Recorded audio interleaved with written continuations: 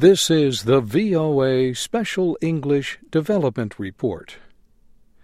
World No Tobacco Day is celebrated each 31st of May. The observance is meant to bring attention to the growing use of tobacco and its deadly effects. The World Health Assembly established the event in 1987. This year, special attention is being given to the harmful effects of tobacco marketing to women and girls.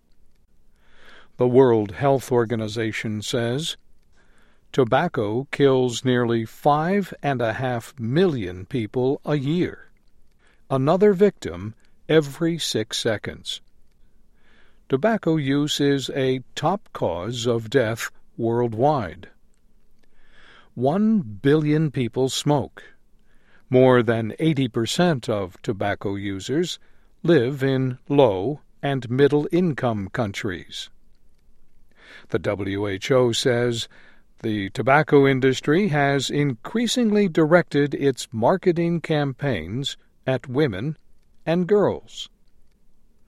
Women currently represent about 20% of smokers. But tobacco use among girls is increasing. Data collected from 151 countries show that about 7% of young girls now smoke. That compares with 12% of boys. In some countries, however, the rates are almost equal. Almost 170 countries have signed a treaty called the Framework Convention on Tobacco Control.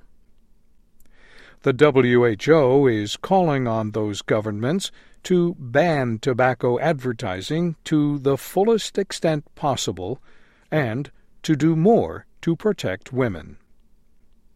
The agreement seeks to reduce the demand and supply of tobacco products. This year marks the 5th anniversary since the treaty went into effect. 80% of the signers have banned the sale of tobacco products to young people. 70% have required health warnings on tobacco products. The WHO estimates that tobacco use caused 100 million deaths in the 20th century.